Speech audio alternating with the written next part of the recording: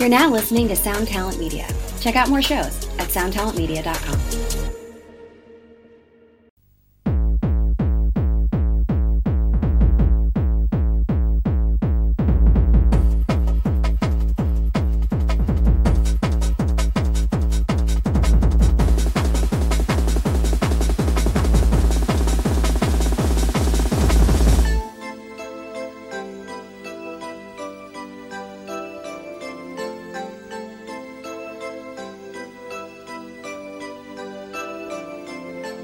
Hardcore vibes that are on things.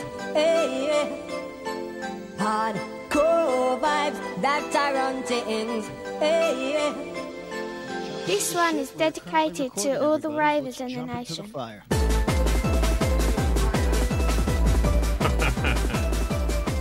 Here I go. 1, 2. That's a slap.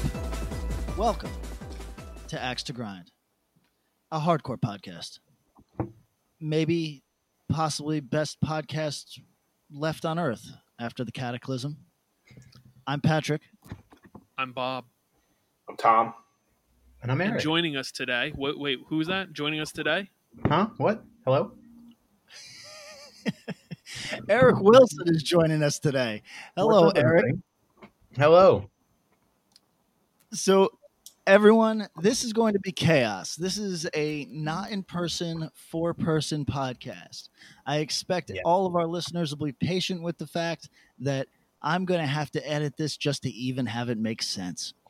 But I'm very happy for this. It's like some people's idea of heaven. All my friends in one place. This will be fun. That's so precious. What do we want to talk about today? This is the first installment of the Axe to Grind Worst Possible Timeline mashup, a two-parter. It's like Cheers and Wings. Cheers and Wings, yeah. Did they ever do that crossover? Because Wings did do crossovers. I think Wings spun out of something, but I don't remember what. What did they spin out Cheers. of? No, Chips? No. No. It wasn't Golden Girls, was it? No, Empty Nest spun out of Golden Girls. Fuck. All right, this is important information. I'm gonna look this up. But while I look this up, Frasier came from Cheers. Frasier came from Cheers. Right.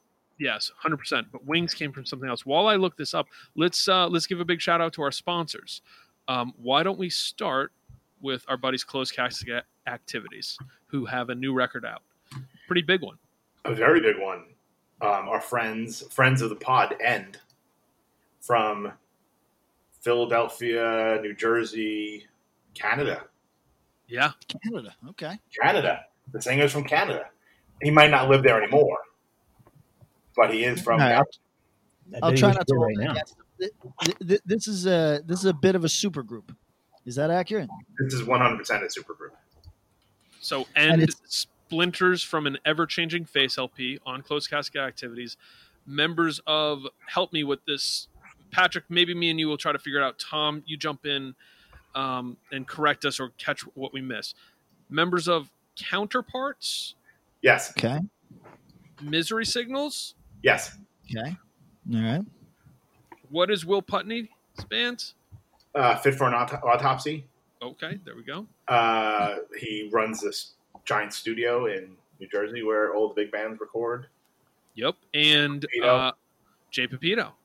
And wait, Jay from Reign Supreme, Blacklisted, etc. Right. So Jay is my vested interest here because I think Jay is a cool dude and also just been around in a way that I understand. Whereas like I've never caught Counterparts. I know what they do.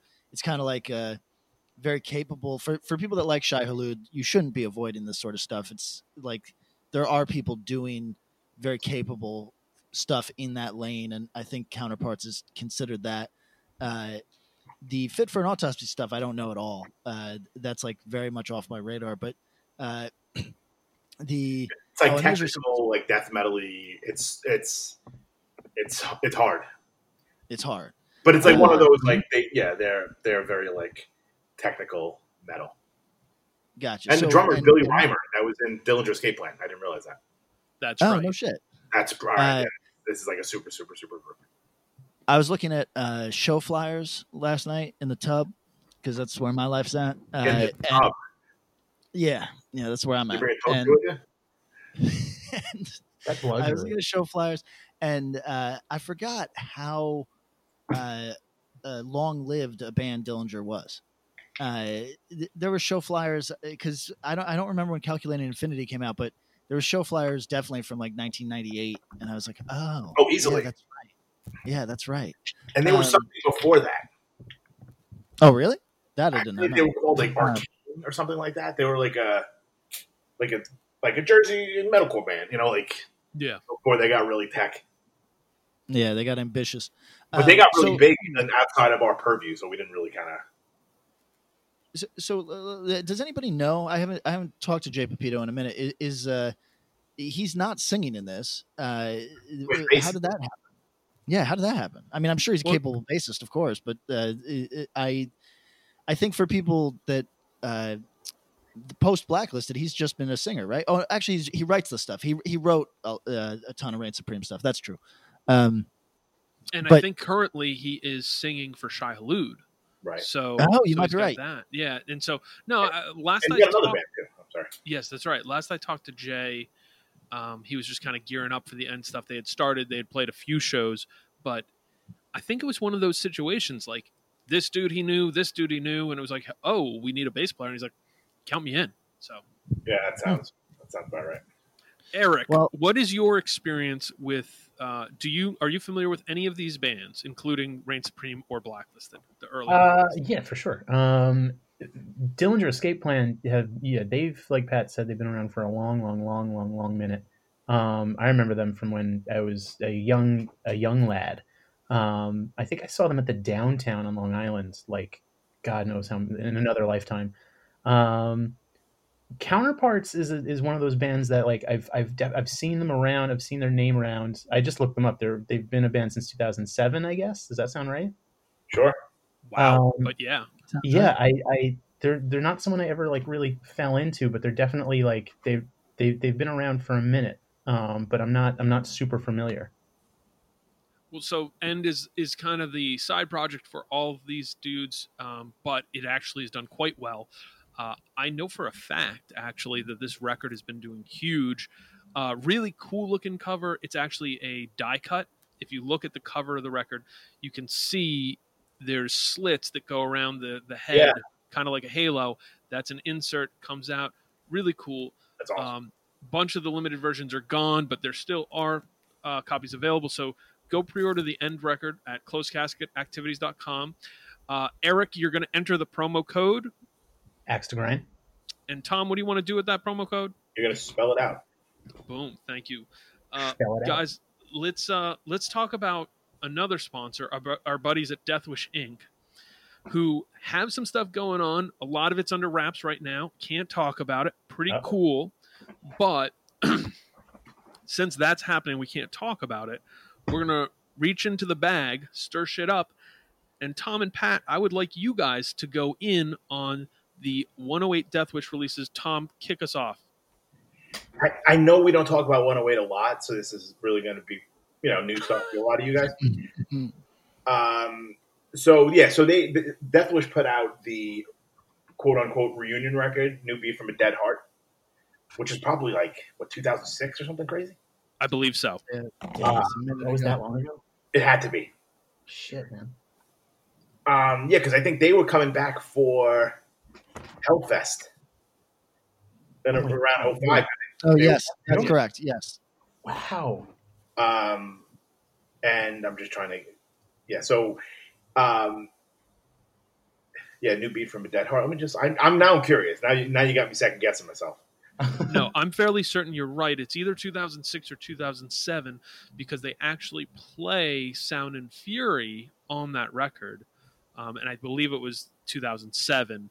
But they had, the story of 108 there is so cool because you guys have talked on it. They had broken up for a long time. They get back together. They're supposed to play Hellfest, which was a big thing. A bunch of bands who had never gotten back together. This is a time before the reunion naissance. And 108 gets back together. And like bands sometimes do, they realized, hey, this shit this shit's kind of fun. Maybe we got some more gas in the tank. And that leads to New Beat from a Dead Heart, which I was super skeptical of. And it hits, though. Like, it was like, whoa, this is good. And it felt relevant. And it felt like a record that even in the moment, it was good. Not just because it was like, hey, 108 put out a record and it doesn't suck. It actively doesn't suck. Right, because it's at current at the time. They were smart and they recorded with Kurt. So Kurt, in 2006, 2007 was, I mean, he still is, but like he kind of made them sound even more current. Mm-hmm. I didn't realize it was their first record in like 11 or 12 years. Pretty impressive. Since Threefold, I guess, right? Yeah. So 95. There's the songs that pop out, like just looking at the track listing that I remember like being like completely floored when I first heard it was Angel Strike Man and then 300 Liars. Good songs. Heavy. Good songs. I feel like now, Patrick, you're a 108 historian. Did they have something out just before this? Because I feel like there was a 300 Liars or Angel Strike Man like on like a demo or something. Oh, I don't recall that. Like leaked. I don't remember because I remember like hearing those songs earlier, and then this record came out. And I feel like this record was like.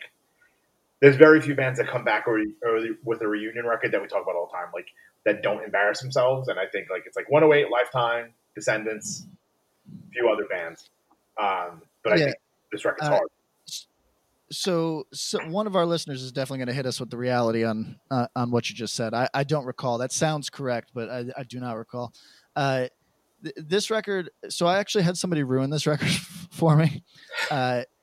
A very like a guitarist that we all know and respect, who is a big 108 fan, was let down by this because he like poisoned it for me, because Hope Khan is obviously deeply in debt to 108. That's clear, right? Sure. And in his view. Maybe because of the very modern production by Kurt, etc. This to him sounded like 108 doing HopeCon, and it put that in my head because this dude is such a fucking crack guitarist that I was like, oh, he knows what he's talking about, and I've had that hanging over me every time I listen to this record. Is like, I wonder where these dudes were at. Were they trying to catch up, or is it because they really are like such an influence that you now can't separate? I'm saying what came out. You're saying it's that. I love Hope Conspiracy. There is no fucking way that Vic DeCaro was listening to them for inspiration. No, that's a fact. I mean, that dude is not listening to anybody they're just so embedded that no matter what you do, it's like, oh, well, you created this, so of course it's going to sound like everything that followed in your wake. Yeah, that's a good point.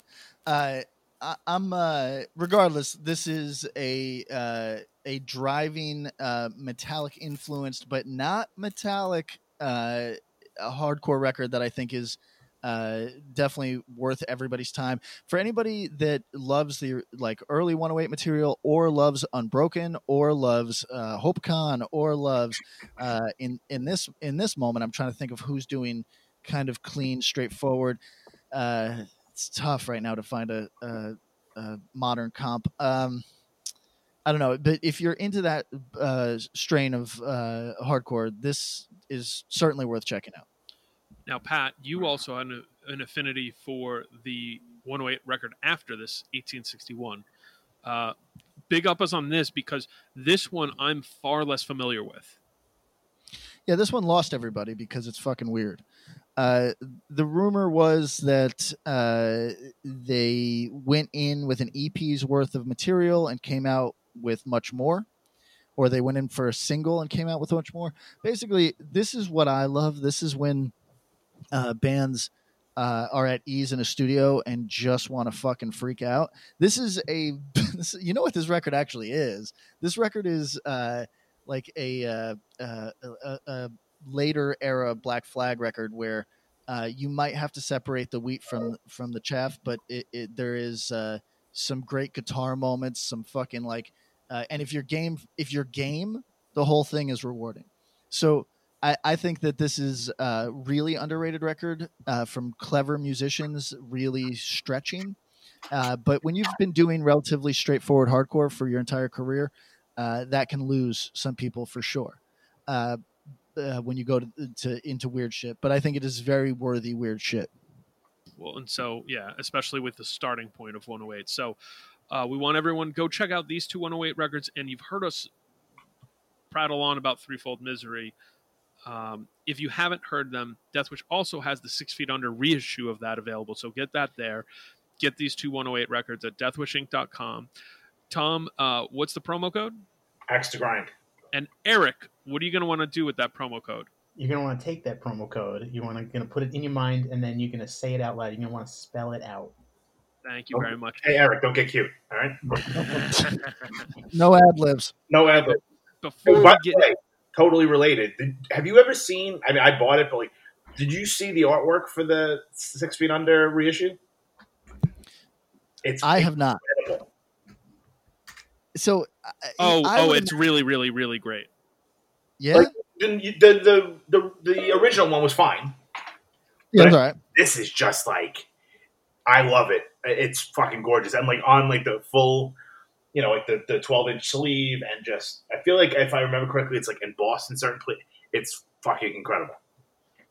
I'm gonna go look it up right now because this is exciting. I think I saw it at Tom's house. Actually, it's fantastic. Before we get into the shit, Cheers, Wings, Frasier, the Tortellis, and the John Larroquette Show all spawned out of Cheers. However, those are not the only shows that are interconnected in the Cheers fictional universe. The Cheers. Whoa. Ready? Also in the same universe due to overlaps, Caroline in the City, which crossed over with both Frasier and Friends, so Friends, same universe, tying those together. Seinfeld, Mad About You, Whoa, Joey, what? How I Met Your Mother, The Single Guy. Cheers also crossed over with St. Elsewhere, which ties it to the Law and Order universe. Holy shit! Wow. Which ties it to the what was the show Homicide: Life on the Streets universe? It does. Yes. And the Chicago Fire, Chicago PD, Chicago Med universe. And let's see, John Munch, the Homicide: Life on the Streets, connected to St. Elsewhere, and connects it to X-Files. Oh my fuck! I mean, those are pretty tenuous, if we may be so bold. No, you know what? And honestly, it isn't Law and Order is based on ripped from the headlines. So in some ways, I think that a bad fanfic writer could make it so that it's like crawling out of the television, and this is all happening within our reality. It's like In the Mouth of Sam Madness. Malone is like a raper. Yeah. I mean, Sam Malone is due for a SVU episode. For sure. How great is that dude's career that he is quietly doing like the best work of his career now, and people are singing his praises, and he just gets to be called Zaddy by like fucking 22-year-old girls. His life fucking rules. Yeah. Remember when he did blackface? I do. Listen, if you can recover from blackface, you are fucking killing it. Like, that's not easy. Not that for anybody that. And he just listen, for anybody, it was like whoopee. It's cool. Right. So anybody that's in the sound of our voice that is like, what are these dudes on? I'm fucking 20. I don't know who Ted Danson is. I don't know what Cheers is. And certainly blackface supposedly is not good. What? So right, here's the thing, everybody. Enthusiasm, right? That's become everyone's personality in 2020. That's what the new thing is. Everyone is like, Larry David, that's my personality. I like Curb Your Enthusiasm. That's who I am now. There's a guy in that who wears a hairpiece. Yes. I don't remember what he does in it, but his name is Ted Danson. Relatively handsome fella. He's been around for a long time. He was married to Whoopi Goldberg, who your mom watches on at 11 o'clock or something during the weekdays. The View. With all her friends. Yes. Whoopi Goldberg is an African-American lady.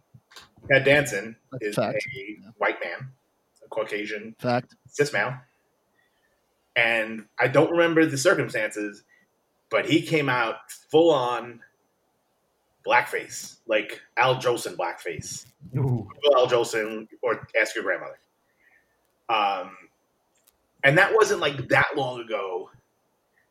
That it was like, I don't know, this is like, it was a different time. Like, this was close enough that it was like, dude, even then people were like, what the fuck are you doing? Yeah, but it was in like a very like comedy space, so that like that's why when it all like kind of like became a thing, like this isn't okay. That's why Whoopi fired back. And to be honest, to Whoopi's credit, she's been pretty consistent with this sort of shit, where like she thinks that if it's in something is clearly comedy, then you are supposed to take it in that spirit. But she was his big defender, and because she is an African-American woman, very prominent, and also married to the guy at the time, and basically not goaded him into it, but definitely supported him doing it. It basically kind of got him off the hook for a thing that really would have upset a great number of people otherwise. So if you want to upset yourself or laugh, depending on your orientation, go find that, which I forget what it was. It wasn't a correspondence dinner. It might have been a roast. But go check that out, everybody. Little piece of history there. So this is a good place to get into our worst possible timeline. And Eric, when is the last time you wore blackface? Oh, well, now that we're all confined to our homes, it's gone 24/7. Pat, get yourself geared up. I hope you're done with the blackface. We want full-on worst Patrick timeline. You see, that's an interesting thing, because whenever I come on this show, I always forget. Like when Pat gets like deep on a 108 record, I'm like, this is a different form of Patrick I'm dealing with right now. Yes. As it was described, somebody listened to their first episode of Worst Possible Timeline last week, reached out to me and said, I don't know this version of Patrick. He sounds like a maniac Alec Jones fan. Like, Who is this? And I had to explain. I said, look, it's the worst takes Patrick has teamed with hyperbole and exaggeration. So get into mode, Patrick. I want worst possible Patrick here. Okay. All right. Well, let's jump out on this early. So Worst Possible Timeline is a comedy podcast, fam. So anybody listening who's like, damn, Patrick's making me uncomfortable, I might, and you don't got to laugh, but understand that just as Whoopi came out for Ted, she's going to come out for me, because it is intended to be laughs. It's not meant to hurt anybody ever. So I'll try to put myself in the zone. I'll stop thinking about the Toxic Reasons record that I was listening to last night. and instead, pretty good. It is pretty good, honestly. Is that totally forgotten, or is that like is that at least second wave or second string? It's a good. It is second string. There was times when that version of second string was pretty prominent. I'd say 2005 to 2008, you could casually go and have a conversation with someone about Toxic Reasons. Now you got to seek it out. So yeah, but it is for anybody that's like likes the exact nexus point where punk became hardcore, or hardcore regressed into punk. Toxic Reasons is 100% worth fucking checking out. The songs are fucking ripping. Yeah. Fantastic. The one record has it's not what I'd consider a like great record cover, but it's very striking and sticks with me. Destroyer. Yeah. And it's a good record. Okay. Enough of that. Let's get back into our Alex Jones shit. My bad. Tom, worst possible timeline. Do you got anything you want to bring up with these guys? I got some topics if we want to hit them. I mean, we could talk about. Fuck. Like when like there's a play in like MLB when the manager comes out, it's like, all right, we're going to continue to play, but we're doing this on the protest. Yes. I would like picture me dressed like Tommy Lasorda in being an overweight man in a baseball uniform, I will continue to do this. I have my concerns. So everyone can get the picture. Tom is Tommy Lasorda with the hat flipped inside out, rally cap style. Patrick is Ted Danson, full blackface. Oh no. Eric, what do you want your role to be? I'm going to just have a silly train conductor hat on. That'd be fun. I like that. All right, you're in. You're with me. We're the train conductors. Train conductors. Okay. All right. Question for you guys. Go. What do you got, Pat? Yeah. Regarding Tommy Lasorda, when we're talking about your managers, do you prefer the 2020? Most of the dudes are fit. Like, would you prefer Girardi, or would you prefer a Lasorda? Well, what's the activity? What are we doing? No, like being like, would you prefer your managers to be like someone who looks like not completely ridiculous that they're wearing a uniform? Yeah. Yes, that is what I was asking, but I'm gonna answer Bob's question, and I want Bob to answer for each thing I say. Please. Okay. Go. A potato sack race with my daughter. Girardi. Wow. A roll down the hill race. Lasorda. A donut eating contest. Lasorda. Yo, want the twist? Girardi. Yeah. Lasorda's getting tired. I was waiting for you to go in. Yeah. Okay. A halo dive from an airplane into a Navy SEAL action. I want to go with Girardi and Lasorda because as we're about to jump out of the plane, Lasorda's sitting in the seat going, I ain't doing this shit. And like, I'll catch you guys after. Okay. Thank you. But now for your manager, for just appearances, for showing up and talking to a pitcher, what do you want? I will never see an overweight person in a baseball uniform without thinking of Chris Christie. Oh no! Oh shit! That's unfortunate. So I feel like I'm Whoopi Goldberg right now, and I'm saying that it's okay.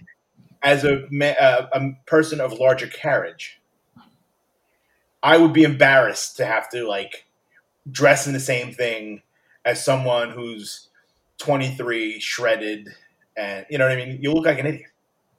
I think this is all shaming, to be honest. Like, is the managers of old? It was like shit. Who was the long Zimmer? You guys remember him? Don Zimmer, is that it? Yep. For the Yankees. He was the Yankees. He did the Rockies. He bounced around. But when one of the Red Sox clocked him, I think. Yeah. Major Martinez tossed him. I think it's all been a series of pranking on that. So now the managers feel like they got to show up fit. So the dudes who are not in peak physical form, and I get it. Like, I think maybe we're dealing. Like, can we blame millennials for this? Like, I think they just don't have respect for the larger, older man because they're like, yo, I could punch you in the face. Joe Girardi. I don't think anyone's punching Joe Girardi in the face without thinking like, I have recourse here. You know, Tommy Lasorda, Don Zimmer. Okay, Don Zimmer. Fun fact: when he got tossed, I looked up everything about him. That was now a number of years ago, but he is very proud, immensely proud that he never worked a straight job ever in his entire life, which I think is very cool. He just wants that over. Yeah, he's my dude. And anybody who has seen Girardi either in a tight, like Under Armour shirt or shirtless would never step to him for any fucking reason. Dude, he is a beast. I gotta take issue with this as the son of rabid Yankee fans. When he's making calls, bottom of the ninth in a final playoff game that could determine the World Series, and he's making some dipshit calls. You underestimate the ire of Queens and New York City hicks that their entire life and enjoyment of the fall season rides on a World Series game. I think my 65-year-old dad would step to Joe Girardi. Okay, what? But I mean, here's the thing. I want to compare, like, I think your dad might, because you're right. Sports fan rage is a real thing. But look at Joe Girardi's jaw. For sure. Oh, I'm not saying my dad wouldn't get his ass kicked. I'm just saying he would step to him. Yeah. My father is a 78-year-old with missing multiple toes, and he firmly believes, and I mean in his heart, that he could beat Deontay Wilder. So old men have real mental impairments. He thinks that because anyone could beat it. Or you get shot. He believes that because Deontay Wilder can't quote unquote box, that because my father boxed 150 years ago now, right? That, he's got head speed to avoid getting punched once by a gigantic man. Were you guys? Deontay Wilder. It's not just that he's normal big. If you see him next to other boxers who aren't Tyson Fury, who's like 7'12", Deontay is a fucking monster of a man. I'm actually like he's just impressive physically. Like I like, yeah, it's almost like you like people could say what they want about his boxing skills, and I get it, but like just to look at him, I get heart eyes because the dude is such a fucking monster. Dude, he wore 45 pounds worth of clothes to the ring. Yeah, but you know what? When he says that like cost him anything, it's like, look, sometimes like it would be like me performing poorly on stage and then saying I've got a cold. It's like, yeah, I do, but so what? People don't want to hear that shit. It is what it is. You know what I mean? You just gotta. Sometimes you gotta take your L's and just sometimes eat them. You know what I mean? It's all you can do. Yo, all right. So we got that. We know that your dad's coming out and he's going to box some dudes on the street pretty soon. Yeah. We're talking about senile old men. Where I want to ask you, Tom, I haven't gotten you, and I want you each to chime in on this too. But Tom, where are you at on Joe Biden? Where's Joe Biden? Joe Biden's been hiding. I've never seen someone have such a precipitous drop off in terms of like mental acuity. Yeah. In a very long time. I mean, I think beyond all the fucking accusations against him and stuff, like that dude should be out of here. But just watching him talk, it's like, oh, like what happened in the last like month? You literally like, I don't know if he had a stroke, if he might have had the Rona. Yeah. But I feel like he talks now, and he almost gave out his home phone number on CNN the other day. Yes or no, starting with Eric, would you fight Joe Biden if he tried to step to you in a parking garage? Oh man, you know what? Joe Biden's got that he's got that old man like vigor, you know what I mean? Like, so you're saying no? Well, you're saying no because you don't want the smoke, because I'm saying no because I don't want to break him. Well, yeah. Eric don't want that smoke from Biden. No. That's what it really is. I mean, like, there's two fears. There's one fear that like he has like Vietnam old man vet strength like hidden underneath him. You're gonna get a Happy Gilmore beatdown. Exactly, but also if I land a punch on his jaw, do I potentially end his life? Right. I'm not afraid of that. If I end Joe Biden's life, I'm not afraid of that. I am if he catches you. And you just got beat up by a 78-year-old man. Shit sucks, though. That's viral forever. I don't know what you do. Your mom's hair. You're gonna fucking lay into him. Yeah. Oh yeah, right. So it's like Don Zimmer. I mean, the man had an illustrious career, but as soon as you put his name into Google, the first thing that comes up is him getting knocked by fucking Pedro. I would pay. Yeah. I would pay to go vote for Don Zimmer right now. Same. 100% same. We just got the write-in candidacy for Don Zimmer. Don Zimmer 2020. I don't even know if the man's alive. No, I was just going to say, I think no. As soon as you put in Don Z, it says Donald William Zimmer was an American infielder. R.I.P. He died 6 years ago, so that might be a tough write-in. I'm writing it in. Fuck it. No rules. Official axe to grind endorsement Don Zimmer 2020. Here's the deal. Like, what is Biden like? He's there now. Like, everyone, are we all resigned that this is what's happening? This is what's moving forward. Is fucking Joe Biden? Seems like it. I mean, if that's the case, then we're going to deal with this bullshit for another 4 years. Okay, so I pre-corona, I would have said that there's no chance Biden wins. But Trump is right now racing against the collapse. So a record number of people applied for unemployment the other day. Economy could. Did I? No, of course not. No, I'm economy not as like a gig worker. No. Firstly, so no. Looking at my taxes would shock you. Not because there's more money there than you think, but because it would shock you. So no, I did not. So here's the deal. Before the corona economy was an upward swing. For any of our listeners that are listening and going, yeah, but that's because Obama. Yeah, nobody's arguing. It's not because of anything. It's because of trends that just happened. Whatever. It's fine. Yes, most of it is Obama, and it carried through a good portion of Trump. And no matter how any of our listeners feel, there's a very large number of people in the United States that will vote for whatever keeps them employed and making money and feeling good about the future, even if it's a person that they don't necessarily agree with or like or if they find them repulsive. So I think that Trump was 100% a shoo-in. But now that Corona has potentially ruined the next 5 to 10 years of our economy, I think that Trump understands this, and that's why he is pushing so hard for us to get back to work. And the option besides this for people that are saying, "Oh, this is disgusting. Trump wants to sacrifice old people."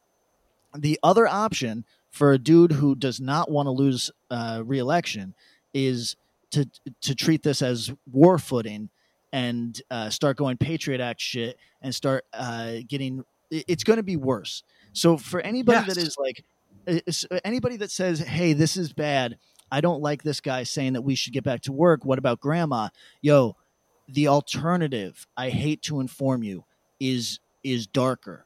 And I think that he stands now what was to me like an 80-20 is now like I'd push it towards Biden at this point. But Biden, if it's his to lose, the tragedy here is that he stands a good chance of just blowing it. So you're saying you're kind of like a Biden guy. No. So when this whole shit started, like when everybody started running, the Democratic primaries started, not primaries when they all announced. I thought for sure Biden had this because he reminds people most of normalcy. Everybody liked Obama. Everybody associates Biden with Obama. There's a good vibe there. People want normal. Okay. And then he stands the best chance, etc. But as his mental facilities or faculties have gone into rapid decline, I didn't know how a sane person could vote for him. But I was proven wrong in these primaries that people just like name things and they don't watch debates and they don't care about the status of where somebody is at right now. Like if Biden had pulled his mask off in the last month and a half, said there was an insect face underneath, and he had said, I'm just lining things up for when my race of aliens takes over the planet. Yes. I think that there's the majority of people who voted for him in the primary, A, would not have heard about it, and B, would not have cared if they did. So I was very optimistic about Bernie in the last few months, and then America revealed itself. Mask off. So now I think that it is going to be a very tight race between two old men in rapid decline. And if you want my honest opinion, Joe Biden's been a capable public servant in whatever capacity. If you want to call him like an establishment shill or a scumbag, that's totally fine. I'll go with you, whatever. But I think it is the level of decline that both of these men are demonstrating, I think is alarming, because all of us know 77-year-olds. Actually, are they 77? They're my dad's age. My dad is still a sharp fucking dude. My father, don't get me wrong, I wouldn't trust him with the presidency, but Bernie's a sharp. Yes, that's Bernie is an old fuck, and he's sharp, and he's sharp as fuck. So, like, I think that it is alarming that we just take it for granted, or we take it on it's okay with us that, oh, they're old men. They're not that old. You know what I mean? Like, well, no. So let me jump in here, because Tom made a point earlier. The precipitous drop off, and not seeing that everywhere. The only thing, because I have seen it, and it's in the nursing home. It's when you see it, because it's not everybody, and it's not, it's not consistent. It's not like, oh, hit 75, everybody's brain just goes to shit. But it happens at some point. Uncle Joe, sharp as a tack, asking me about the Knicks, asking me about this, that, and the other. Next time I see him, hey son, how's everything? Not there. And, right. You start forgetting names and stuff. Right. The sundowning begins, and that's why that's a term. That's why we know it. And I mean, it feels it's fucking too in the face to ignore it with this dude. Eric, this is I have only a conspiracy that I would like to add. Oh, let's hear your conspiracy. Let's go. Sorry. Just, if we're doing worst possible Tomline. Oh, yes. Please. Here's a conspiracy for you guys. So, what about if the Democratic establishment has Joe Biden as the face of it because they feel like he's their best chance to win? Yes. He gets in, maybe Kamala Harris, maybe Elizabeth Warren is his vice president. As soon as he gets in, they 25th Amendment his ass and give it to one of the women.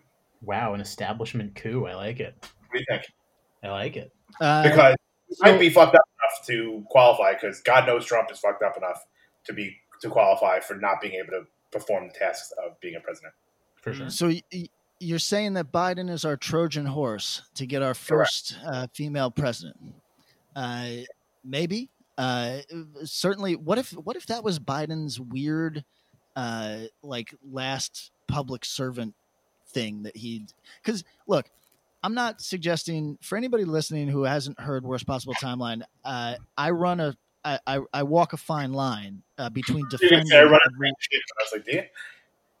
I walk a fine line between defending every terrible person while also shitting on everyone, and I'm going to do that here. So, Biden, corporatist, Democrat, establishment scumbag, all that is true, but there is an old breed of these sort of fellas who do see themselves as public servants and not just like revolting kleptocrats. So I think Biden does fall into that he sees himself as a public servant, and there's some weird samurai logic to the whole thing. And I think that what if that is possible? What if he sees him being the Trojan horse as his last act of public service? That would be interesting. That would make his definitely ghostwritten autobiography interesting in 10 years. All right, maybe it's like Independence Day, and he's the president goes up in a spaceship. Yeah, I want an artist request for Joe Biden as a samurai, helmet off, in hand. If you want to put Elizabeth Warren and Kamala Harris on horses behind him, good. But also, I need to know where Bernie stands in this image. Where's Bernie? Oh. Bernie is he's a Force Ghost Bernie. That's exactly what I was thinking. Or like Lion King Cloud Face Bernie. Yes. Yeah, I could see that. We're mixing a lot of genres here. So, Eric, is this only the third election you've been old enough to participate in? No, this 16. No, I voted for Obama in 2008. I turned 18 in 2008. Okay. So this will be the fourth. So where are you at? What do you think of this horseshit world that we're in? Oh man, I mean, if you caught me the week after, when Biden started, slapping Bernie senseless and all these on Super Tuesday and going forward from there, right? I was pretty pissed. I was like, I'm not voting for this fucking Biden guy. Fuck him. Now that I've calmed down from that, you know what? I don't hate Joe Biden. It's disappointing nonetheless. I suppose I'd cast a vote for him. I think all the stuff that we just talked about now, is it going to be tight? Yeah, I think Pat's right that Trump is basically running against a complete, collapse of whatever our country is right now. And one thing to keep in mind, however, about Biden, which should I guess is optimism. I don't know how you define it really, but in all the swing counties that Trump won in 2016, Biden's polling pretty highly in those places. So it may be tight, you know, and a lot of times elections are usually decided like with things that happen in the weeks up to election day. So we'll have to see how things go. But like Biden may have a better chance than most people want to give him credit for. But the overall, the meta narrative of the whole thing is like, yo, it's kind of sad that the Democrats are having this hard of a time. Okay. Yes. Patrick, does the United States feel like a poorly run LLC? So I used to have to do the book. So when I worked for kind of a guy who had a bunch of different business interests, one of them was a grilled cheese shop. And as his assistant, sometimes I got these bizarre responsibilities like, oh, I don't want to deal with payroll or invoice or billing rather for the grilled cheese shop. Could you figure that out? I don't want to deal with. What a great phrase. Yeah. So I would occasionally have to deal with shit for the grilled cheese shop. And I would say that grilled cheese shop is run better than the United States. So it's a little alarming. But I guess on some level... Lucky Land Casino, asking people, what's the weirdest place you've gotten lucky? Lucky? In line at the deli, I guess? Aha, in my dentist's office. More than once, actually. Do I have to say? Yes, you do. In the car before my kids' PTA meeting. Really? Yes. Excuse me, what's the weirdest place you've gotten lucky? I never win and tell. Well, there you have it. You can get lucky anywhere, playing at LuckyLandSlots.com. Play for free right now. Are you feeling lucky? No purchase necessary. Void where prohibited by law. 18+. Terms and conditions apply. See website for details.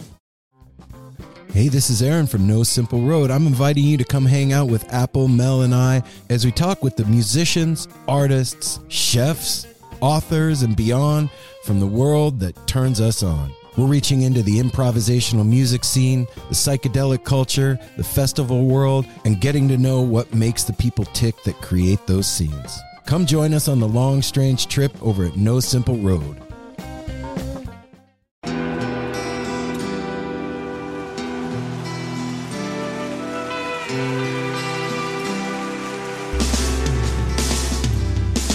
I don't think it overstates things to say that the Beatles were the greatest gift to entertainment and culture of our time, a secular religion, if you will, with their universal appeal and demonstrable impact on people's lives. I'm Robert Rodriguez, host of Something About the Beatles. With every episode, I speak with historians, musicians, artists, and Beatle witnesses, all in the service of fresh insights into the most joyous cultural entity the world has ever known. I hope you'll join me and listen to Something About the Beatles, now on Evergreen and wherever you get your podcasts.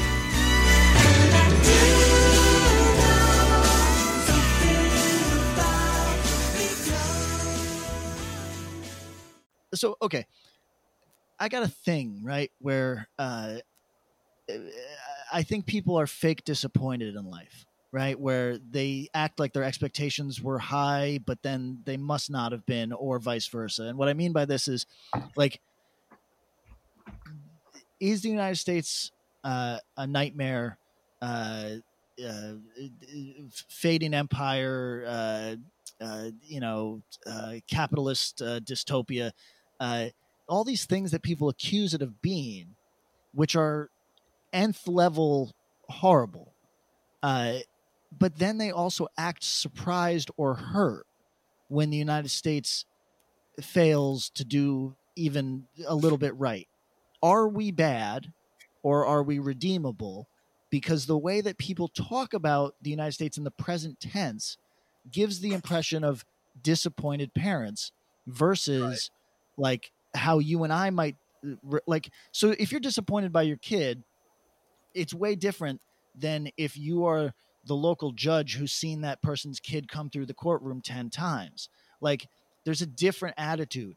And I think that what I see on Twitter, et cetera, is this bizarre mix of, I think the United States is terrible, but I'm also really disappointed. And it's like, yo, if you think it's terrible, you can't be disappointed. If you like dad can only let you down so many times. You know what I mean?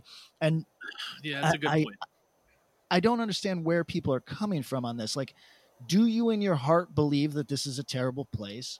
Or is this like daddy? Is this like, okay, so let me talk real plainly as a guy whose father's a little fucked up.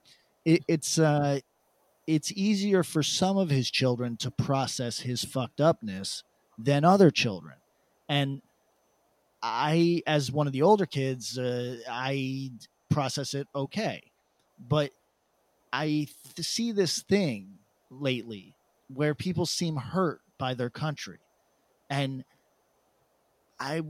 for any of our listeners that are like, that maybe you think you're punk, or maybe you have these attitudes that you believe are transgressive or anti-establishment or whatever, anytime that you're disappointed by your country, I think you've failed to understand the purpose of country.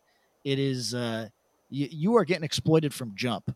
And I think that this idea that you can shake your head at specific instances of it is a little misguided. Either it's bad or it's not bad. Well, so which is it? I want to jump in on this because I'll loop Tom and Eric here too, because I think you hit a point. You know, it's let's flip it though. What if this is the kid who's disappointed in the parent? I like the way you put that. You know, the kid who's got the deadbeat dad or the no-show dad, where, you know, the first time dad doesn't show up to Little League game, it hurts, and you're like surprised, or you know you didn't expect it. But after time number 10, maybe you're numb to it. Now, that doesn't mean that when dad comes around and starts not being like, hey, what's up, buddy? You know, you want to play catch? And you're like a little raw, and you're like, you know, fuck yourself, dad. So I wonder about this. So is this Liar Liar? So this is where I'm going with this.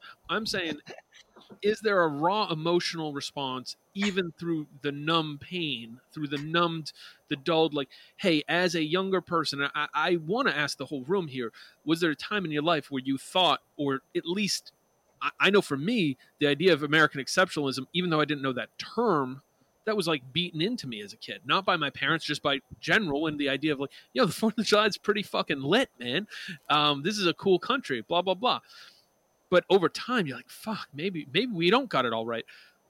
But my thought is, you add in the pulpits of online and feeling the need to have something to say, and all of a sudden this conversation of, oh, I'm so disappointed in this country. It's like, really?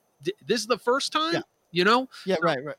You know, like, can I jump in real quick? Please. I think people were very optimistic about the man Bernie Sanders. I don't know if they were optimistic about the country. I mean, I think people see this country as a rotten, decaying ship that is currently actively sinking and has been for a long time.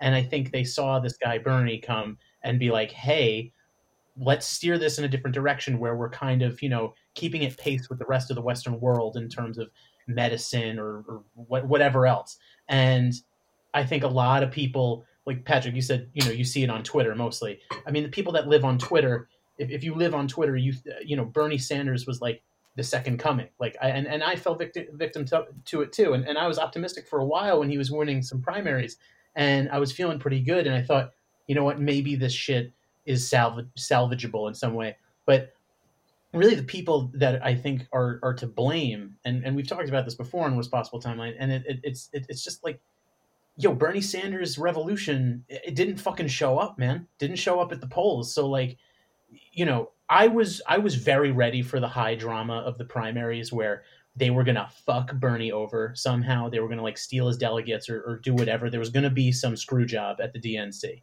And I was ready for that drama, and I was ready to be pissed. But then the fact that he just kind of straight up lost, he just was outvoted by the other guy. I was like, oh, these are the people that vote. This is the country. It's not on Twitter. It's the Bernie Sanders revolution exists in some form, but not in one that manifested itself in a meaningful way. It is the Yankees 2001 sputter out. Yeah. Where it's like, would have been a good story.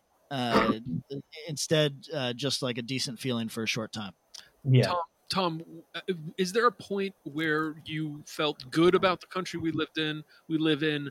You still do, don't, I thought it was really interesting because I don't disagree with Eric on the fact that I feel like country's a sinking ship, decaying, rotting, all that. I do feel that, but there was a point where I didn't. And the 90s. Yeah, that's probably true. But it's hard to identify when that flipped. How do you feel about that? George Bush. I mean, probably before that for me, probably as a kid, everything seems great. You know what I mean? And like, you don't know anything. What the fuck do I know? You know what I mean? It's like baseball. Everything's cool. Like, And yeah, then, national anthem. Let's go. Yeah, for me, when I first went abroad, was kind of when I go, oh, all right. Like, this is not, home is not as cool as I thought it was. And No. like other people are doing this the right way. So let me offer something about American exceptionalism. I think that's what I'm decrying right now, is that by being disappointed, you are displaying symptoms of American exceptionalism. If you think that I think that people don't quite understand how revealing an expectation kind of exposes them as having these views that they wouldn't even acknowledge that they have out loud. So if you saw your nation as any different than any other nation on the planet, that's American exceptionalism. And I think that for you to be disappointed by it, like a fact that I did not know that I am finding very interesting is a lot of what we're criticizing Trump for at the moment. Hey, he's not shutting down, or his willingness to push against the shutdown shows that he has a blatant disregard for human life. He puts money over people, blah, blah, blah. Listen, everything about Trump has displayed that is the case. So I'm not arguing. However, the thing that I did find interesting is that Scandinavian countries are behaving no differently in this time of crisis, except they haven't even done what he's done. So there's, I think Sweden right now is still allowing gatherings up to 500 people, no shutdown. And it's fascinating that, like, we look at this dude and we assume that nobody could be worse than him because nobody presents worse than him. That's for fucking positive. But, like, weighing him actually against, it's a bit like when like George Bush is like an easily detestable figure who I would 100% acknowledge anybody's argument that he is up for war crime tribunal. I'm game for all that. He was kind of funny though. Yeah, kind of funny. But then if you look at some of his policies in places that he wasn't at war, they're weirdly tender. they are weirdly like, so what I'm trying to say is there is these dudes are multifaceted, or they're not, but they're no worse than people that we have much less problem with. And I think that's always worth exploring. Is that a form of exceptionalism? Do we think that our dude is the worst because something about being the worst at least makes us feel special? Which is a thing that I find. Go ahead. No, I think it's just right. Like, if we're not the best, we're the worst because we're number one at being bad. Right. So, look, not to lose any listeners in Germany, but I remember having an argument with a German over their relationship to their history, and was talking about how Americans process their genocide versus how Australians process their genocide, about how Germans process their genocide. And don't get me wrong, certainly 1939 was more recent than those other two, but although actually in the case of Australia, you could argue maybe not, but whatever. The point is, the point is that I was just talking about kind of this odd sort of German exceptionalism that exists. And this gentleman who does not speak for all Germans, I recognize this, thank you, Germans, who said a weird thing.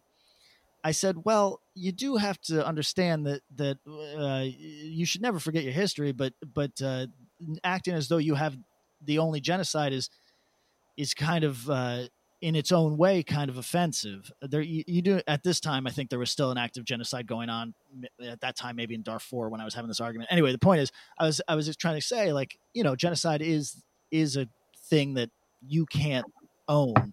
And this man's response was, ours was different. It was industrialized. Now, he's correct. That is different. But as I tried to tell him, to the person that gets hacked to death with a machete, I don't know if it feels all that different. And what I thought was exposing about the whole thing was this guy still needs his country to stand out in some way, even if it's the most horrible way that nobody should ever want to cop to. And I think that people do that with their nations a lot. We are the worst. The Noam Chomsky, we are the worst. We're definitely not the worst. I can list fucking 10 worse right now off the top of my head, and I'm an idiot. So there's kind of like this weird, we want to be, like you said, it's how I was in high school. If I couldn't get 100, I just wouldn't do the fucking paper. Right. No, no one wants to be in the middle. No one wants to be fucking 12th out of 20. There's nothing. You're either the winner or you failed spectacularly, and that's really a dangerous mindset to have, because it's terrible. It puts gains and losses in a real hard dichotomy. It's either all or nothing, and that's where we see that. There's a lot of human nature in that, and it's something I think people should actively push against, personally and at a larger level. I think in times like that we're currently in right now, with the pandemic going about, I mean, I see it. This is sort of related. I mean, it's just in the sense that there's a lot of people right now on Twitter and kind of rightfully angry with our government's handling of everything going on. But where they lose me is when they compare to, say, China, who we've now surpassed in cases. Well, China enacted some like really, really draconian measures to lock people down, pulling people off the streets, forcing them into quarantines, welding them into their apartment buildings. That's not the country that we live in, and I'm thankful for that. And I understand that our way of life puts more people at risk maybe than in China. I understand that China was able to get over this thing much quicker because of their measures that they put in. But a government clampdown, a United States government clampdown on society scares the shit out of me more than having a life-threatening illness. And having a life-threatening illness does scare the shit out of me too. But, it's in times like these where I'm like, damn, for as much as this country sucks shit and has a history of sucking shit, I'm thankful I live here than a lot of other places. Let's get real Tea Party on this. He who would sacrifice his freedoms for security deserves neither. But getting into China for just a second, also important to note that they lied about their numbers. Also important to note that there is media suppressed riots happening as of yesterday from people there who are trying to go back to work. For people who try to compare these two countries in this Corona thing, you look like a fucking fool. Don't do it on my watch. I also often these are apples and oranges. I just compared the United States to Scandinavia, but that's really unfair when Bernie does it with healthcare. It's like, and don't get me wrong, I'm on the Bernie tip with healthcare. I really am. I think that if you pay into a system, you deserve certain privileges. And if all we're paying for in taxes is a war machine, then I think we're fucking morons. So I think that I'm with him on healthcare. I'm with him on all that shit. But to compare Scandinavia to the United States is just really stupid.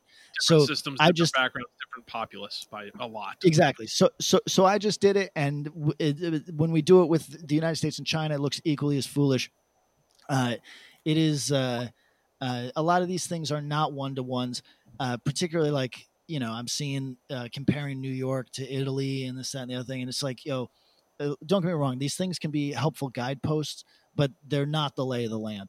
So, what do we want to talk about? Tom, do we want to talk about the fact that New York is a prison right now? Yeah, I wanted to ask Tom because, Tom, with most things, I feel like you're a pretty even hand, especially when it comes to like news and information gathering and how you do it. Is the internet a fun place right now for you? Like when I go on there, I'm either bored or mad or don't want to be reading anything. And, I don't like, but what about for you? No, 99% of it is horrible. as we talked about off air, Colin Young's Smash Mouth video really was the game changer. He kept it from being 100% all bad. That and Tiger King memes are pretty much the only things that are keeping me off the ledge. Tiger King is bringing me so much joy, I gotta say. I'm the guy who when everybody's watching the same thing, I don't.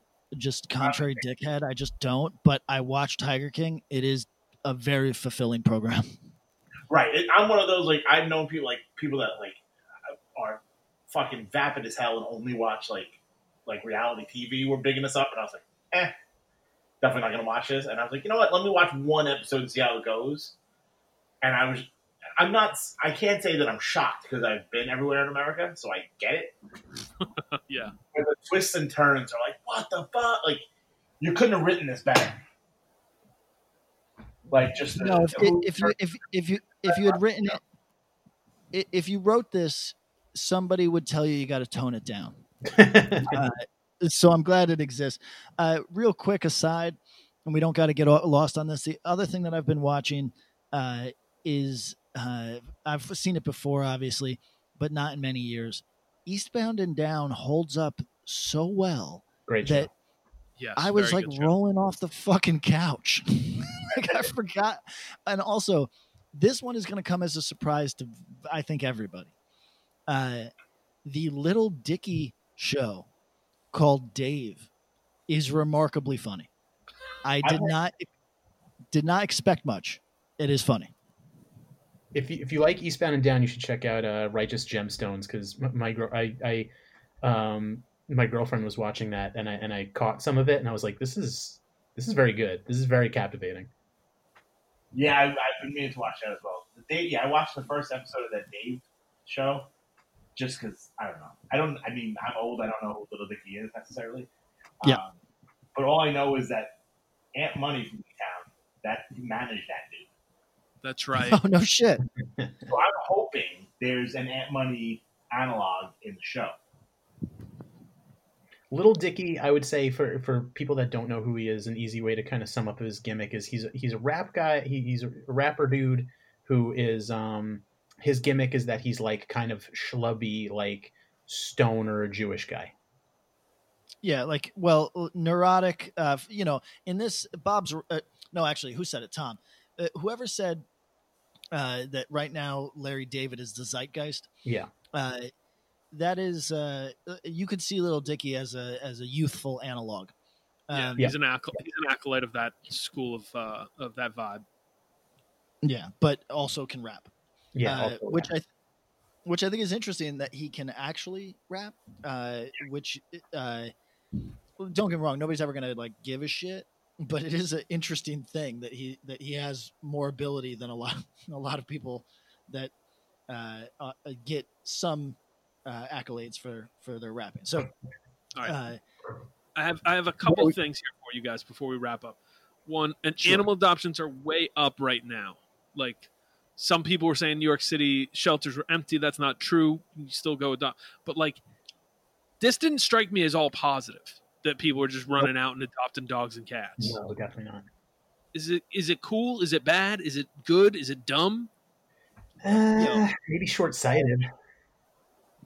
So I'm of the belief that these animals, so I worked at a shelter. It was a no-kill shelter. It wasn't like a hell on earth. But these places are rough, and you see animals that are there for entirely too long. You see animals returned because people don't understand. It's sad. And I'm of the belief, like, this shocked Eric, but I think that like when I see crust punks with dogs, I'm not mad at all. I think that so many animals would rather live as crust punks than be killed. So I'm surprisingly broad in my acceptance of pet owners, but there is one type of pet owner that I think is a repellent monster, and I don't use language like this all that often. Or it's usually hyperbole, and this time I mean it for real. The for the gram cat owner that abandons that abandons their animal when they move. There is a type of person that sees animals, even if they supposedly love animals or can show animals affection. They have a sociopathic tendency to see animals as ultimately their property. And that sort of person makes me physically fucking sick. And I wish that I could do something to stop them. I feel like there's going to be many people in this exact moment when they're stranded inside. Some people, look, they just wants to be close to something and someone, and an animal will do that for them. And maybe they're not considering that eventually they will go back to work, and the Great Dane that they just put into their 1-bedroom New York apartment might not be a great fit. Exactly. But although Great Danes not bad apartment dogs at the end of the day because they're so fucking low energy. But the so that's one concern. But then there's also the concern of the person that really is trying to sell an image on Instagram and got their animal for that purpose and is going to abandon that animal when things get tough, or they just move in with their boyfriend or girlfriend. And that kind of person is like truly wild to me. Like the one, like when, and it's surprisingly common. Like when you see posts on Instagram, like, "Hey everyone, looking someone to take this sweet baby, moving into a new place that doesn't allow animals." Yo, why would that place be an option? You have an animal. I wouldn't consider it. Would not consider it. Tom, what percentage, as a longtime New Yorker, what percentage of these animals being adopted in the city by bored people are going to be returned to these shelters post-normalcy? If I had to guess, probably 30-40%. It's fucked up. If you adopted an animal, you signed up for something. I'm not saying keep it, but figure out a better situation than returning it to where you got it from. There's like all the Dalmatians that get returned, once these 101 Dalmatian movies come out. Oh yeah. Yep. Take up people adopting Dalmatians or rabbits around Easter and all the stuff, and it's kind of like, well, they're not cute anymore. Yeah. I gotta get rid of them. Oh, cool. What are the fucking? They were like a little Tamagotchi. Go on eBay and buy a Tamagotchi instead. Ooh, okay, get a Tamagotchi. Yeah, I love a Tamagotchi. So, my mother has written this dude a couple times. I think he might technically be related to my family in some way. He wrote some book about sociopathy because he was doing these tests and he used himself as a control and then discovered that he was a sociopath. And then he went to his family, went to his mother and said, "Mom, this came back that I have all the hallmarks. Did you know this?" And she's like, "Oh yes, I know." And I wish. So he's a guy with a family, and he's also incredibly high IQ. And he just has to bear in mind the same way that we got a couple autistic listeners, and the super high functioning dudes that know what's up, they know that they can't necessarily determine what your face is trying to convey to them.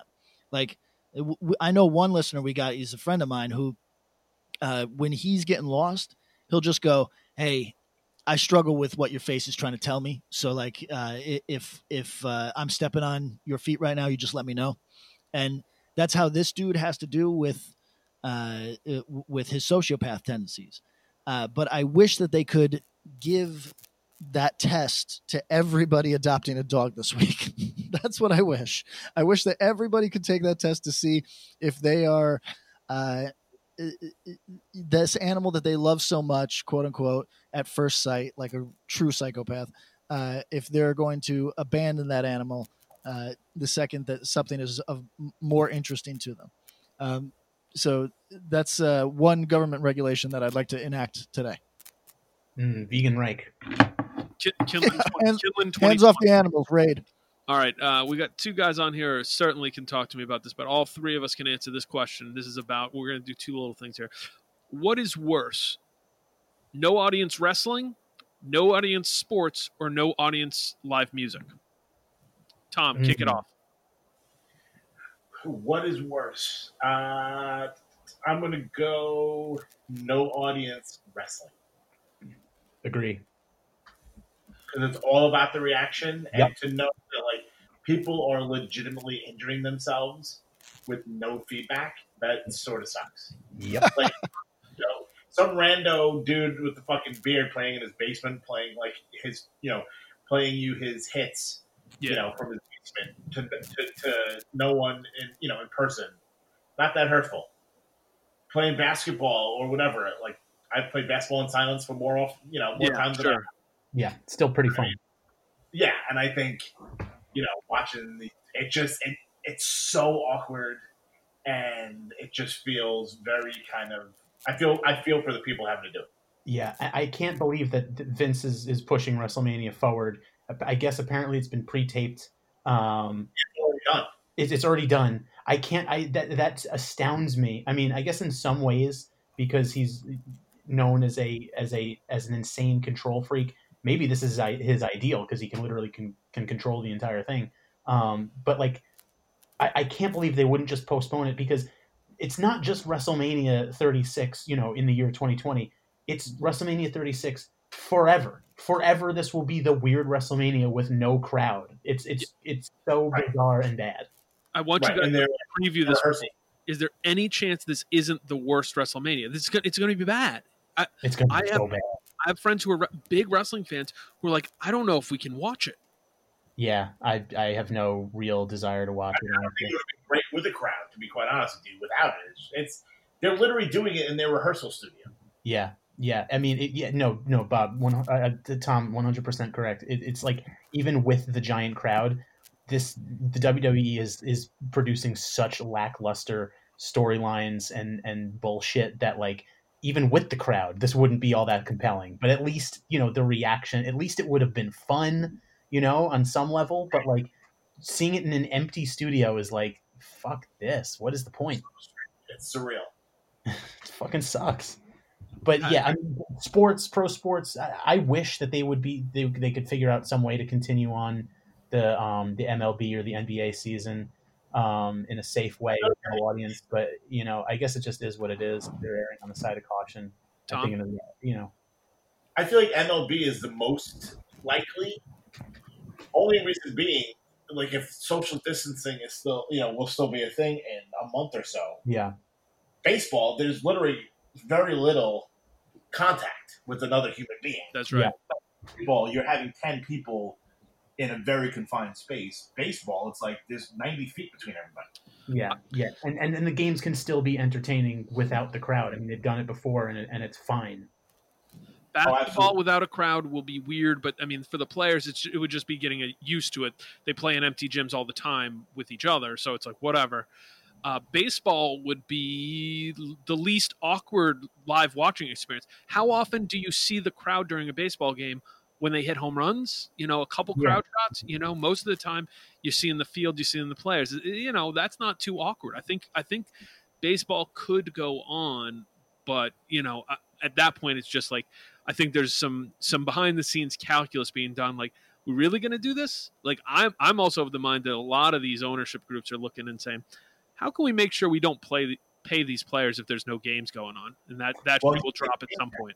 All the players have contracts though, so they're getting paid. They get paid no matter what. But force majeure, there are back ends of all these where if a act of nature, act of God comes in and makes it so games can't be played, shit like this matters. And if this goes into April, there's a lot of talk in the NBA that players are going to start not getting checks. Shit. So we're going to get Kevin Durant OnlyFans. Oh, geez. PK, where do you stand? Are you pro or anti the bedroom sessions? Well, first I shuddered when Tom said if we're still social distancing in a month. If we're still social distancing in a month, this is my prediction to everybody, or my suggestion to everybody, is get a shotgun and get some canned food, because it's just going to get wild out there. We have fully sacrificed our economic future, and to those of you that think that money just is something that you print, we're going to find out exactly how that works. Because it's going to be fucking bad, and you're going to be complaining for a fucking decade. And to those of you that are like 40, I just want you to picture this in your head. Yeah, you're 40. Yeah, those other people. You're 40, and you. If we hit an economic downturn of such a high order that the next 10 years are a wash, it's just a push for you where you can't really get ahead. That means that you're going to be entering the time of your life where you are rapidly, by American standards, unemployable. You are going to be reaching that point where if you get fired, you'll never be hired again in your field, and you will have nothing in the way of savings. And if you are 25 right now, I want you to think about the next 10 years being a wash where you can't get ahead at whatever your chosen career is at all, and you're behind the eight ball at every turn. And I want everybody to think about these things. And when you're considering the cost, quote unquote, the cost of human life and blah, blah, blah, blah, blah, also consider the quality of human life and how if we're asking everybody to have less, then I want there to be an understanding going in, because if anybody complains about this, I can't get ahead in 5 years from now by us taking fucking like an entire 3 months off of life. The economic engine of the United States grinded to a fucking halt, and people thinking that you can just fucking print money. Go look into hyperinflation, see how that works. Yeah, so here's what I will say. I'm game for this conversation only in one form or the other. The reality that if this grinds for 8 more weeks, there's going to be a lot of stuff that straight up doesn't exist when we come back to to normalcy. It just won't. It's gone, and there's a lot of loss. There's industries collapsed. Well, I mean, should we just acknowledge that as a reality? Because I think we're easily going another 4 weeks, potentially almost definitely another 8 weeks. Yeah, I think we're right there. And if there's no returns to this, that's what I anticipate happening. The other side is if somebody wants to go in and be like, well, no, and here's these fixes. All right, well, currency is just an agreed upon fucking imagination system at this point. And if we all just want to pretend the last 3 months didn't happen, okay, but no one wants that's crazy. That's like if we do that, all of a sudden the structures of this shit go away. I'm all for that, but that's a way out there idea that no one's going to talk about. That doesn't that's not realistic. No one can do that. Yeah. It is far bleaker than I think people understand. So for people that and I'll get back into bedroom sessions in a second, but for people that say, hey, human life is worth any trade-off, I don't think you believe that at all. And actually, for most of you, if you wanted to give me 10 minutes to audit your life, I could prove that you don't actually believe that. That is a sanctimonious weirdo thing to say that I don't think is rooted in your behavior at all. So it is, I'll say straight out that my ambitions are worth your life, not you guys, but it's worth grandma's life for sure. And people can feel however they want about that. It's worth my father's life. My father's an old man. Let's use him as an example. Father's an old man and I love him. If he tried to stand in the way of me having a good life, I would just hold the pillow over his face myself. And people don't got to feel that way, but that's how I feel. And when you attempt to tell me that the absolute value that the is a stranger's life, then I expect you to have corresponding behaviors before this. And I bet many of you do not. I will cite anybody that has gotten into a car and driven more than 20 miles for no purpose whatsoever. So that's right. We can get into all that some other time. Let me say this. You guys watched the Code Orange thing. I did not. You reported that it was quite good for what it was. So apparently you can do these sort of no audience shows to some good effect. I don't know how many of them I would watch. And certainly I'm guessing that the Code Orange one had some measure of production. Yes, I'd say a high level production. Yeah. That's cool.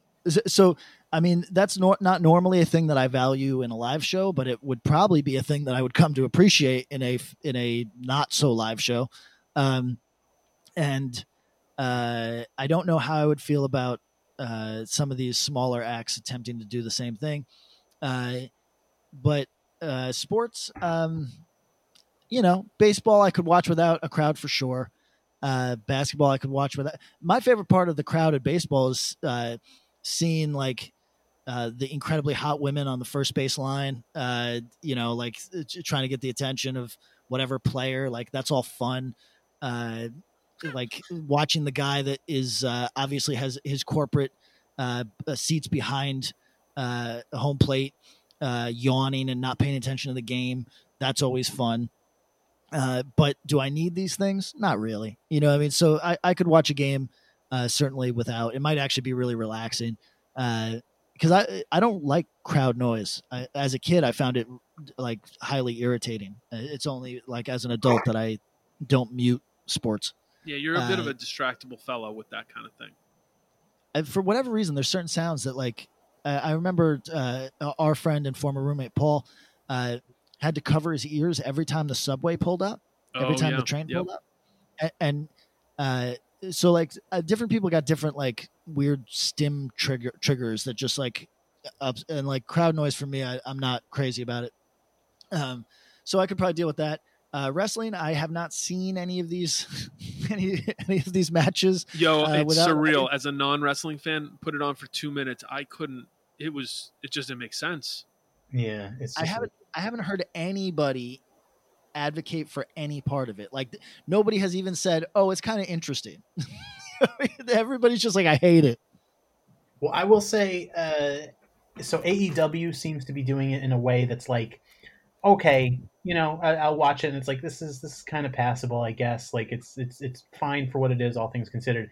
WWE is just pure, okay. So it was unwatchable when there was a crowd, but now it's like I can't even put it on because it's just so bizarre and awful.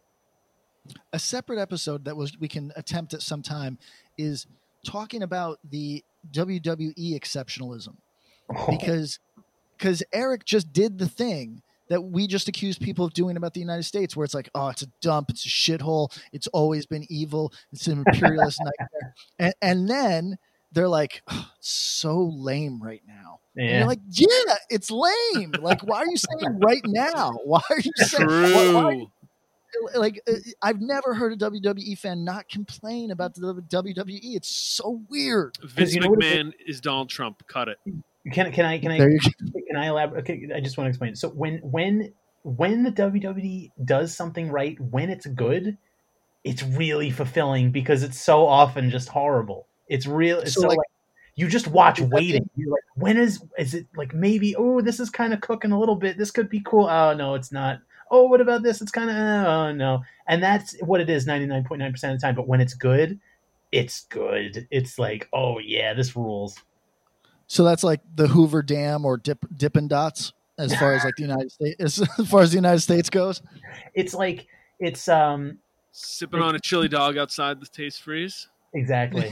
Exactly. It's Vince McMahon. So when we were talking about Don Zimmer earlier, when we were talking about managers, all that could come to my mind is Vince, because in my mind he's the perfect manager, because to me the role of a manager is someone who gets shit on, someone who just like is going to be, he comes out in the suit and he's like, all right, ladies and gentlemen, I know you want to see Stone Cold, but we've banned him from the arena. Boo. And then Stone Cold comes in and like dumps turds on him and stunners him. And it's great. Dan DiDio, who was recently fired from DC Comics, was the visible face of it for so long.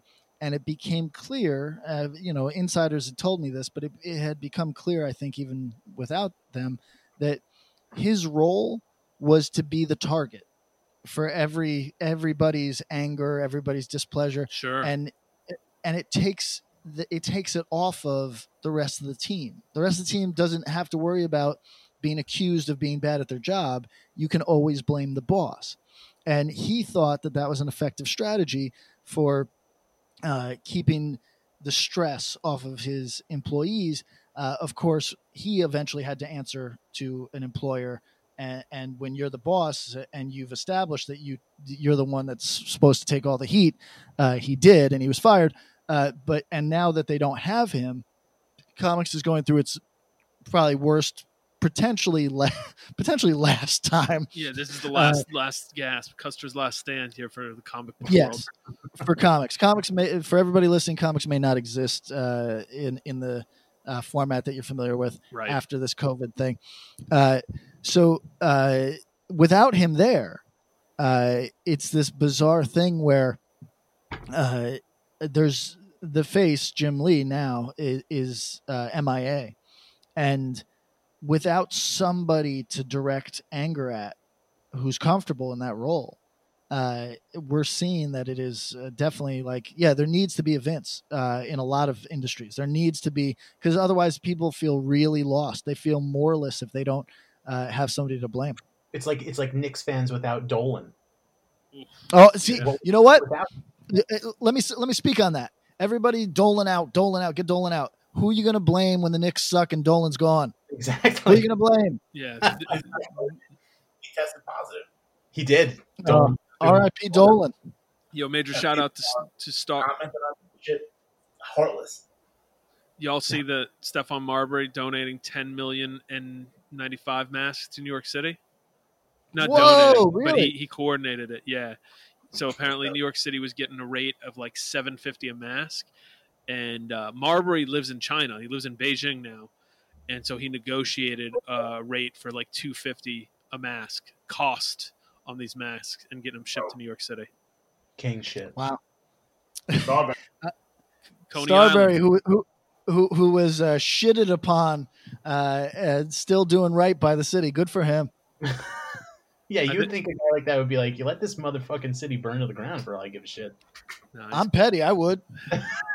All right, yo, let's call it. All right, everybody. We'll take this to a part 2 on Worst Possible Timeline.